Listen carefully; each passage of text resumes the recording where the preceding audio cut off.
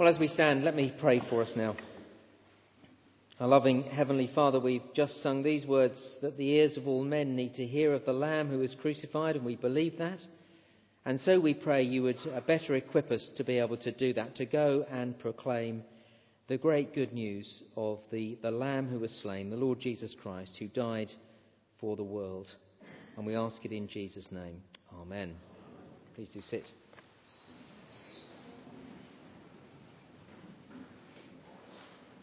Well, as you sit down, let me encourage you to do two things. One, to take up your Bible and to turn to the second of those two readings that Sandra read for us just a little bit earlier, page 1067, John chapter 4. And this is the fourth in our series of four, looking through John chapter 4.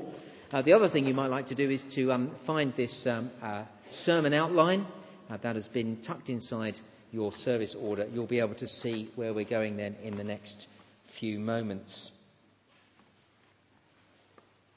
Well, have a look with me at John chapter 4 and verse 39. Many of the Samaritans from that town believed in Jesus because of the woman's testimony. He told me everything I ever did. And then verse 41, because of Jesus' words, many more became believers. It is a remarkable moment. It's a terrific moment. I get excited when I read it. The whole town, it seems, came out to see Jesus and were transformed, believing in him. In my daydreams, I don't know whether you do this, I imagine that happening in Fulwood. For many people in this community to believe in Christ, so many that they all come out on a Sunday. We have to do an extension, or we have to put on more services. We're cramming them in. It would be great to happen. But the great surprise, and this passage is full of surprises, but the great surprise here in John chapter 4 is that it all began through the testimony of one woman. See verse 39? Many of the Samaritans from that town believed in him because of the woman's testimony. He told me everything I ever did. And now look, do you believe that? The testimony of one woman can make such a difference to a whole town. See, it's an exciting thought as we gear up for this Passion for Life mission in March. Christian, I want to say to you, do you believe that your testimony could have an impact on this community?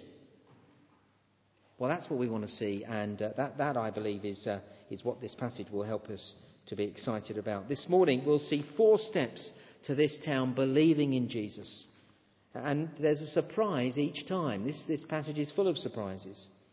The first thing there on the outline, she went in verses 28 and 29. Looking back, verse 28, leaving her water jar, the woman went back to the town and said to the people, come see a man who told me everything I ever did. Could this be the Christ? There's the first surprise, you see. The Samaritan woman went to the town and told them to come and meet Jesus. And the surprise is this: no one told her to go. Jesus didn't command her to go and speak for him. She just went. Verse 28, she left her water jar, went into the town and said, come and see a man who told me everything I ever did. Could this be the Christ? It's a surprise, and yet in another way it's not, because this is what happens in real life, isn't it? When people meet Jesus and are overwhelmed by God's grace, they don't have to be told to do evangelism. It's a surprise for me, because for the last 20 years I've been trying to tell people to do evangelism. I shouldn't have to. Isn't that a surprise? Now, I quoted from this book last week, Stephen Lungu, Out of the Black Shadows. The Black Shadows was a terrorist organisation that Stephen Lungu was part of, and he came out of that when he was converted at the very meeting that he had planned to blow up. As he walked into this tent meeting, he had his explosive devices with him, and then he heard the preacher preaching about Jesus.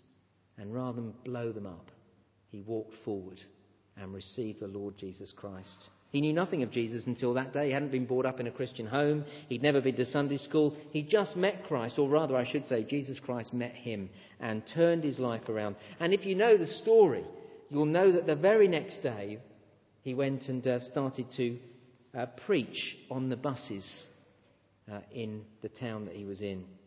And let me quote, here he is on a bus the day after he became a Christian. I could not keep my joy to myself. I felt I was going to burst at any minute. Suddenly I jumped to my feet.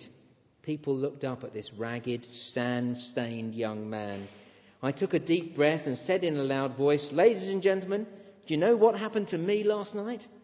Heads the length of the bus swung round. Eyebrows went up. Smiles of faint derision and frowns of faint apprehension played on people's faces. This was all they needed to make their Monday morning melancholy complete. A madman aboard their bus. So I hastened to reassure my captive audience that everything was all right because I had some really good news. "I'll tell you what happened to me last night," I shouted over the gasping engine. "I found Jesus." Dead silence. Then, "Hush," scolded one big, strong man indignantly. "What do you think you're doing? We don't preach on Mondays." But I... The bus lurched to a stop in order to collect yet more passengers. The doors opened and sullen, dark faces peered in, looking for a small space into which they might squeeze. In the momentary lull in engine noise, I turned eagerly to the man, and thus did not see another man, a seat or two away, stand up and approach me. "Yes, but," I began, when I was roughly seized from behind. "Huh," I gasped. "It's Monday," the man bellowed. "No preaching. This is the white man's God." A hard thump in the lower back followed, and I shot out of the door of the bus as if rocket-propelled, landing face first in the clouds of dust. I was too utterly amazed to protest. As I spat grit out of my mouth, the bus gave a great roar and staggered off again. Several black faces pressed against the grimy windows and eyed me with mild interest. I scrambled stiflingly to my feet, feeling quite shaken. Preaching was obviously going to be more hazardous than I had anticipated. I love it. Don't you love it? Nobody told him that he had to go and preach Christ. No one told him. He'd met Jesus and he went, just as this woman. And no one told her. She met Jesus and she went and spoke of him. And as I've been thinking about that, I can be thinking that's exactly what it was for me as well. Do you remember how it was for you? I was converted to Christ on a Friday evening. On Monday morning at work, I started to tell people that something had happened to me. I didn't know what entirely, but I knew something remarkable had happened, and I wanted to tell people. There's the first surprise. She went, and no one told her. And look, if we want to see many in Fulwood believing in Jesus Christ, we must go too. We can't expect them to come here. Wonderfully, people do come from time to time. We can't expect them to come to us. We must go to them. That, of course, is why we want to visit every home in the parish in our lead up to Passion for Life week. We want them to hear this wonderful good news. Will you join us? Be part of that? Come and knock on a door. Conjure up all the courage you need. You can do it. I know you can. Well, firstly, she went. Secondly, you notice she invited. And it's what she said that is such a surprise. Again, verse 29, she said, "Come see a man who told me everything I ever did." It's repeated again in verse 39. That's what they remembered about her testimony. "Come see a man who told me everything I ever did." It's remarkable, isn't it? This is the surprise. It is remarkable that this woman would want to go back into town and say this. See, just think about it. The people of this town had treated this woman like a piece of trash. Yet she wants to introduce these people to a man who can tell them every gory detail of her life. See, we've seen it over these last few weeks. She was a social pariah. People didn't want anything to do with her. At the beginning of the chapter, in verses 6 and 7, we see her drawing water on her own in the middle of the day. She was on her own because she was a social outcast. She had a reputation. She had been rejected by the entire town because she'd messed up in life. Do you remember verse 18? She'd been married 5 times and was now living with someone who wasn't her husband. This woman had a checkered past, to say the least, a colourful history. And yet, having met Jesus, she rushed into town and said, verse 29, "Come see a man who told me everything I ever did." You'd have thought she'd have wanted to keep quiet about it, wouldn't you? I've really enjoyed reading this book recently, Tim Chester's book, You Can Change. He writes the book to try and help us to get rid of those besetting sins that we can't get rid of, those things that have been with us for years. It's a great book. But I was particularly struck when I read him quoting John 4. In John 4, Jesus meets a Samaritan woman at a well at noon. "Mad dogs and Englishmen go out in the midday sun," sang Noel Coward. "You gather water in the cool of the early morning." But she came at midday to avoid the rest of the community because of the shame that she felt. After she's met Jesus, however, she runs to the community she's been avoiding and says, "Come see a man who told me everything I ever did." The good news for her was that Jesus told her everything she'd ever done and still offered her living water. She no longer had to hide. And it's this testimony that draws the townspeople to Jesus. We can confess our sin to one another, because there's no longer any need to hide. Grace sets us free. It's great, isn't it? Grace sets us free. There's no longer any need to hide. That's why this woman did what she did. The gospel of grace. In Christ I'm accepted, I'm forgiven. Not because I'm a good person. I'm not a good person, but because of his death on the cross. I'm loved despite what I am. And the good news is abundantly clear in this story. If this woman, a Samaritan woman with a murky history, if this woman is acceptable to God, then anyone is. Jesus really is the Saviour of the whole world. It is such a surprise. This woman is saved. This woman was acceptable to God, accepted by God. With her past, you'd have thought she'd have been rejected and judged. With her past, she thought she had no hope before God. And so you see, she was swept up in grace. She knew she was a sinner, but in Jesus, she'd met the one who could forgive her. She'd met the one who would forgive her. And that was the most wonderful and liberating experience. See, as Tim Chester writes, grace means we don't have to hide. And that means three wonderful things, three truths that I've written on the handout. With God's grace, firstly, there are no masks. See, I don't have to pretend with God. I don't have to wear a mask. God knows exactly what I'm like, yet he loves me anyway. That is so liberating. Do you know that feeling? That's what this woman experienced when she met Jesus Christ. That's why she could run back into that town. And so with Jesus, I go through life knowing the wickedness of my heart, and boy is it wicked, yet looking at the cross and saying to myself, Jesus loves me anyway. God knows exactly what I'm like, and there's nothing I need to hide. So it is wonderful. You don't need to pretend with God. And if you don't need to pretend with God, you don't have to pretend with other people either. There are no masks. Secondly, there's nothing to prove. Christian author Philip Yancey wrote, "There's nothing I can do to make God love me more, and there's nothing I can do to make him love me less." See, grace means that I'm loved unconditionally. You know, I meet a lot of people that have never, ever experienced unconditional love in their life. People tell me of their family backgrounds where they always had to achieve to be loved.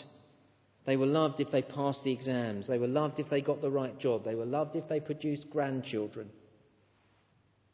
That is how it can be in a place like Fulwood. In this leafy suburb, we're surrounded by achievers, aren't we? More degrees per capita, did you know, than in any other part of the country here. In Fulwood, everybody's made it. Everybody's got it all together. Now, I know that's not true, but that's how it seems. I know there are tons of broken hearts and damaged lives and shattered dreams in Fulwood. And I know that success doesn't mean happiness and contentment and fulfilment and all the things that really matter. But that's the impression that's given, isn't it? Everybody's got it all together. Unless I achieve, then I'm a nobody. See, in this life, love comes with a price tag. I'll love you if you're young, if you're successful, if you're beautiful, if you're athletic, or whatever it is. Well, let me tell you, there's a moment of amazing joy and liberty when I realise that grace means God loves me anyway. Even though I'm ordinary. Even when I'm a failure. Even though I really mess up like this woman. Understanding grace means no masks, nothing to prove, and no grudges. There need be no grudges. You see, because I've been forgiven so much and been accepted by God, I can learn to forgive others who cross me. That's what we saw with this Samaritan woman. She had every reason to bear a grudge against the people of the town. The way they treated her, cut her off, ignored her. I guess the look she got, the gossip about her, she'd have had every reason to be bitter, but it was none of it. None of it. Having discovered wonderful grace, forgiveness and acceptance from the Lord of all, she can't wait to tell others. She's forgiven them, you see. I just want them to know. It's great news. She bears no grudges against them. She wants them to discover the good news that she had discovered. The gospel does that. It means we can forgive others because God has forgiven us infinitely more.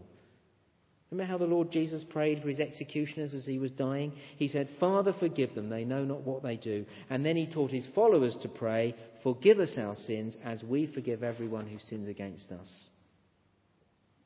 C.S. Lewis understood this truth when he wrote his essay on forgiveness. He wrote these words. I think they're quoted on the handout. To be a Christian means to forgive the inexcusable because God has forgiven the inexcusable in you.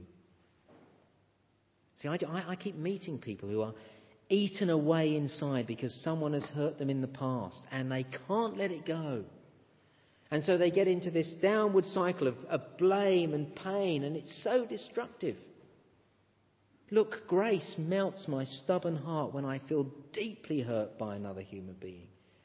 And it gives me the resources to forgive as I look at what I have first been forgiven. And that's what we see with this woman. And with the gospel of grace, then, I can be honest about my failures, that I am a failure. I don't know how you feel. I am a moral failure. I am an academic failure. In some ways, I am a social failure. I have failed. And I can admit that openly because I am loved by God. And if you can't cope with it and you ignore me, if you reject me, that's okay because I'm a child of God loved by him. Isn't that liberating? That's why this woman went to the people of the town and said, verse 29, "Come see a man who told me everything I ever did." First then, she went. Second, she invited. Third, they came. See, we've seen what she said. And verse 30, they came out of the town and made their way towards him. Verse 39, what do they remember? They went to Jesus, verse 39, because of the woman's testimony. He told me everything I ever did.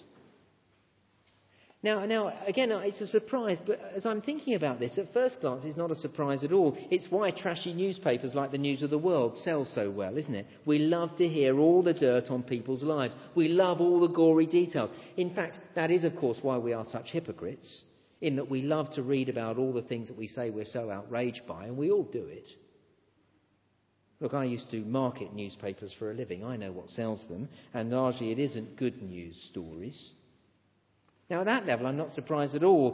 Verse 30, they came out of the town and made their way towards Jesus. Yeah, I bet they did. They were going to hear all the gory details about this woman's life. And whenever I read this, I imagine that the men of the town would have been leading the way. They really wanted to know. So on the one hand, it's not a surprise at all. But on the other hand, just think about it.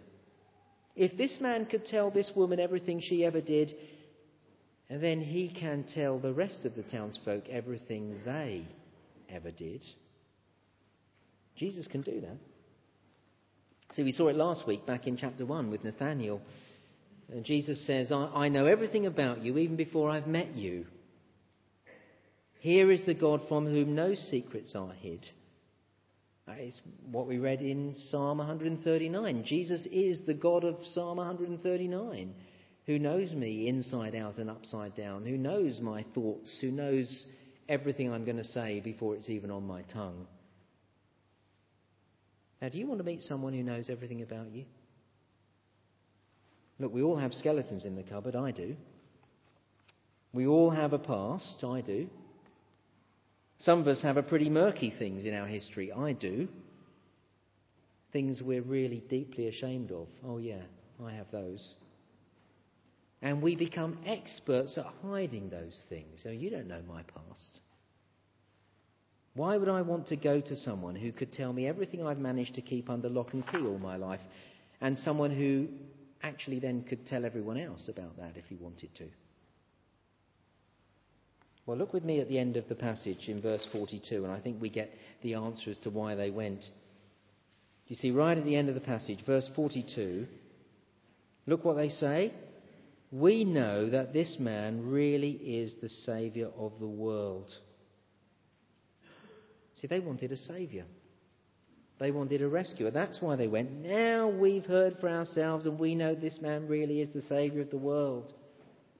They needed a saviour, a rescuer. We all do. We need someone who can deal with our past. Someone who can cleanse us from it. Someone who can offer us a fresh start. Over the years, we learn to present ourselves in the best light. We write resumes and CVs that massage the facts, don't we?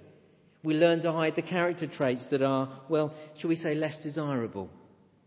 We learn to keep hidden all the stuff that is really despicable. We learn to do that. But living like that is hard work. What happens if someone finds out what I'm really like? And even while I can keep all this stuff from you, I still know the truth. And God certainly does. See, but that's so much of what our life is about. It's putting up this mask to try and get approval. Do you see how we're desperate for approval and acceptance all the way through our lives? If you're not convinced, just think about how you feel when you've had a compliment, when someone notices you and congratulates you on something, perhaps the work you've been doing. Because you got the right compliment from the right person today, your life's okay, everything's well, you're walking on air. But tomorrow, if you get the wrong kind of statement from the wrong kind of person, or you get a note or an email or hear a rumour, your life is destroyed. You see, we're all desperate for approval. We're such fragile people. Our lives are based on approval and acceptance. Now, this woman looked for it in men. Oh, we won't all look for it in another human being, but we're all looking for it. What about you? What do you build your life on? What are you relying on to make you acceptable? Is it the fact that you're smart, you're a clever person? Oh, I can get myself through life. Or is it the fact that you're good looking? Well, hey, let me tell you something. Your looks are fading. Is it... I'm sorry, some people seem surprised by that. I look in the mirror and realise it every day. You know, sort of everything's going south, as they say. I've got a furniture problem. You know, everybody ends up with a furniture problem with their chest in their drawers. I mean, it's the way we all go, isn't it? Anyway, your looks are going. Or what is it you're relying on? Is it that you've got a healthy bank balance? Well, wake up. A recession's come along. Or do you feel fine because you have your health? Well, look, it's going to go one day. And one day I'll be visiting you in hospital, or you'll be visiting me in hospital. Or neither of us will be visiting each other because we're both too ill to visit each other. I don't know what it will be, but do you see the point? We're all pinning our hopes somewhere, and the things we're pinning our hopes on are flimsy and fragile. And deep down we know that, don't we? We know that those things can't deliver. They can't bring us forgiveness. All they can do is cover up the mess we've made. And when your life is all about that, trying to cover up, it's hard work. It's going to be no good when we come before the living God either. We need a saviour. Someone who knows everything about us and who can forgive us anyway. We need someone who can forgive us for all the times we push God out of our lives. And that's why these people went out to find Jesus. Because yes, he does show us everything about us, and that is uncomfortable, but they knew they needed one who could save them. They were looking for the Saviour of the world. And that's what I want you, as I said a couple of weeks ago, to keep your nerve about as we head towards Passion for Life. As you look at your friends and neighbours, they need the Saviour of the world as well. They might look as if they don't, but they do. Because they're looking for acceptance. They're hiding things. Wouldn't it be good if they could come to the one that means they don't have to hide anymore? Steps to faith then. First she went. No one told this woman to go, but she went. Second, she invited. She invited people to meet a man who could tell them everything she ever did. What a surprise. Third, they came, even though Jesus could tell them everything about their lives. There's a surprise. And fourth, they believed. Oh, we've seen it already, but look again at verse 39. Many of the Samaritans from the town believed in him because of the woman's testimony. He told me everything I ever did. There's the surprise. They believed in Jesus because of this woman's testimony. What a surprise. In the past, they didn't want anything to do with her, but now they listened to her testimony. And what do we read? Verse 40. When the Samaritans came to Jesus, they urged him to stay with them, and he stayed 2 days. And because of his words, many more became believers. And they said to the woman, "We no longer believe just because of what you said. Now we've heard for ourselves, and we know that this man really is the Saviour of the world." It's a remarkable moment. The chapter began with Jesus having a conversation with a woman. The fact, even in those days, he was talking to a woman was amazing. But he was talking to a Samaritan woman, even more amazing, with a terrible history, even more amazing. That's how it all began. Yet just 2 days later, here in verse 42, the whole town are declaring Jesus to be the Saviour of the world. And the turning point, the woman's simple testimony. As we close, I wonder if you've realised the power of testimony. The power of telling people the difference that Jesus has made in your life. I was thinking about this week. I tell people my testimony all the time. Well, it might surprise you to hear when people talk to me, they usually ask me things like, "Oh, how did you end up in the church?" Meaning, how did you end up being ordained? I tell them how I became a Christian. Because I'd have never been ordained if I hadn't become a Christian. I know some people do, but I wouldn't have. So I tell them how I became a Christian. And, more often than not, in evangelistic conversations, I tell them my testimony more than I go into great detail about some big theological problem that they've got. You can do that. Any Christian can do that. Tell people why you're a Christian, how you became a Christian, what a difference Jesus makes in your life. For this woman, she did it in a sentence, and it is a brilliant sentence. Look at the genius of her words. Back in verse 29, chapter 4, verse 29 again. "Come see a man who told me everything I ever did. Could this be the Christ?" It's just one sentence, but it is brilliant because 3 things as we close on the back here. It's a statement, it's an invitation, and it's about Jesus. And as we head towards the Passion for Life week, I want to say, can you learn to do this? These 3 simple things. Firstly, make a statement about what Jesus has done for you. What a difference he's made in your life. Secondly, invite people to meet Jesus. See, that's what she did. Come and meet a man. Come and meet this Jesus. Could he be the Christ? That's why we lay on evangelistic events. That's why the Passion for Life events are going to be laid on, so that you can invite your friends to learn about Jesus. You say, "I'm not sure I know what to say." You don't have to say anything. Invite them and we'll do the talking. And the third point to Jesus. I think that's why this woman's words are so brilliant. They point to the Christ, don't they, you see? "Come see a man who told me everything I ever did. Could he be the Christ?" Point to Christ. And we don't want people to follow Jesus because our lives have been changed. We want them to follow Jesus because they learn for themselves he is the Saviour of the world. And you might just notice that that happened here. How did it happen? Verse 41, "Because of his words, many more became believers." It is through hearing the word of God that people become believers. 4 simple steps then. We go because we've been overwhelmed by grace. We invite, and then people come, and then they believe. And that is our prayer as we head up towards Passion for Life week, that it would be like this, that many people in Poolwood would put their trust in Jesus. This happened through one woman. Look how many there are here. On a Sunday, there are hundreds of us. Imagine what an impact we could have if we all went and did this. It's an exciting thought, isn't it? That people would put their trust in the Saviour of the world. Let's pray together.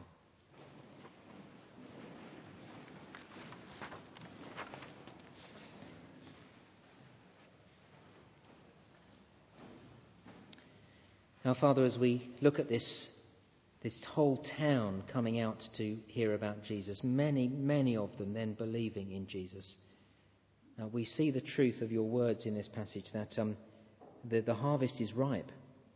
People are wanting to know the Saviour of the world.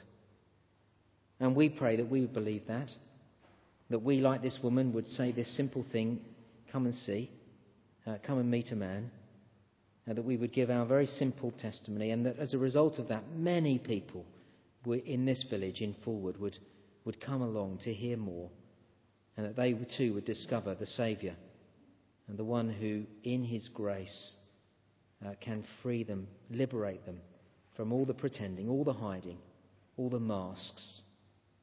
And we pray, Lord, that you would do this work among us for your praise and glory. Amen. Well, we're going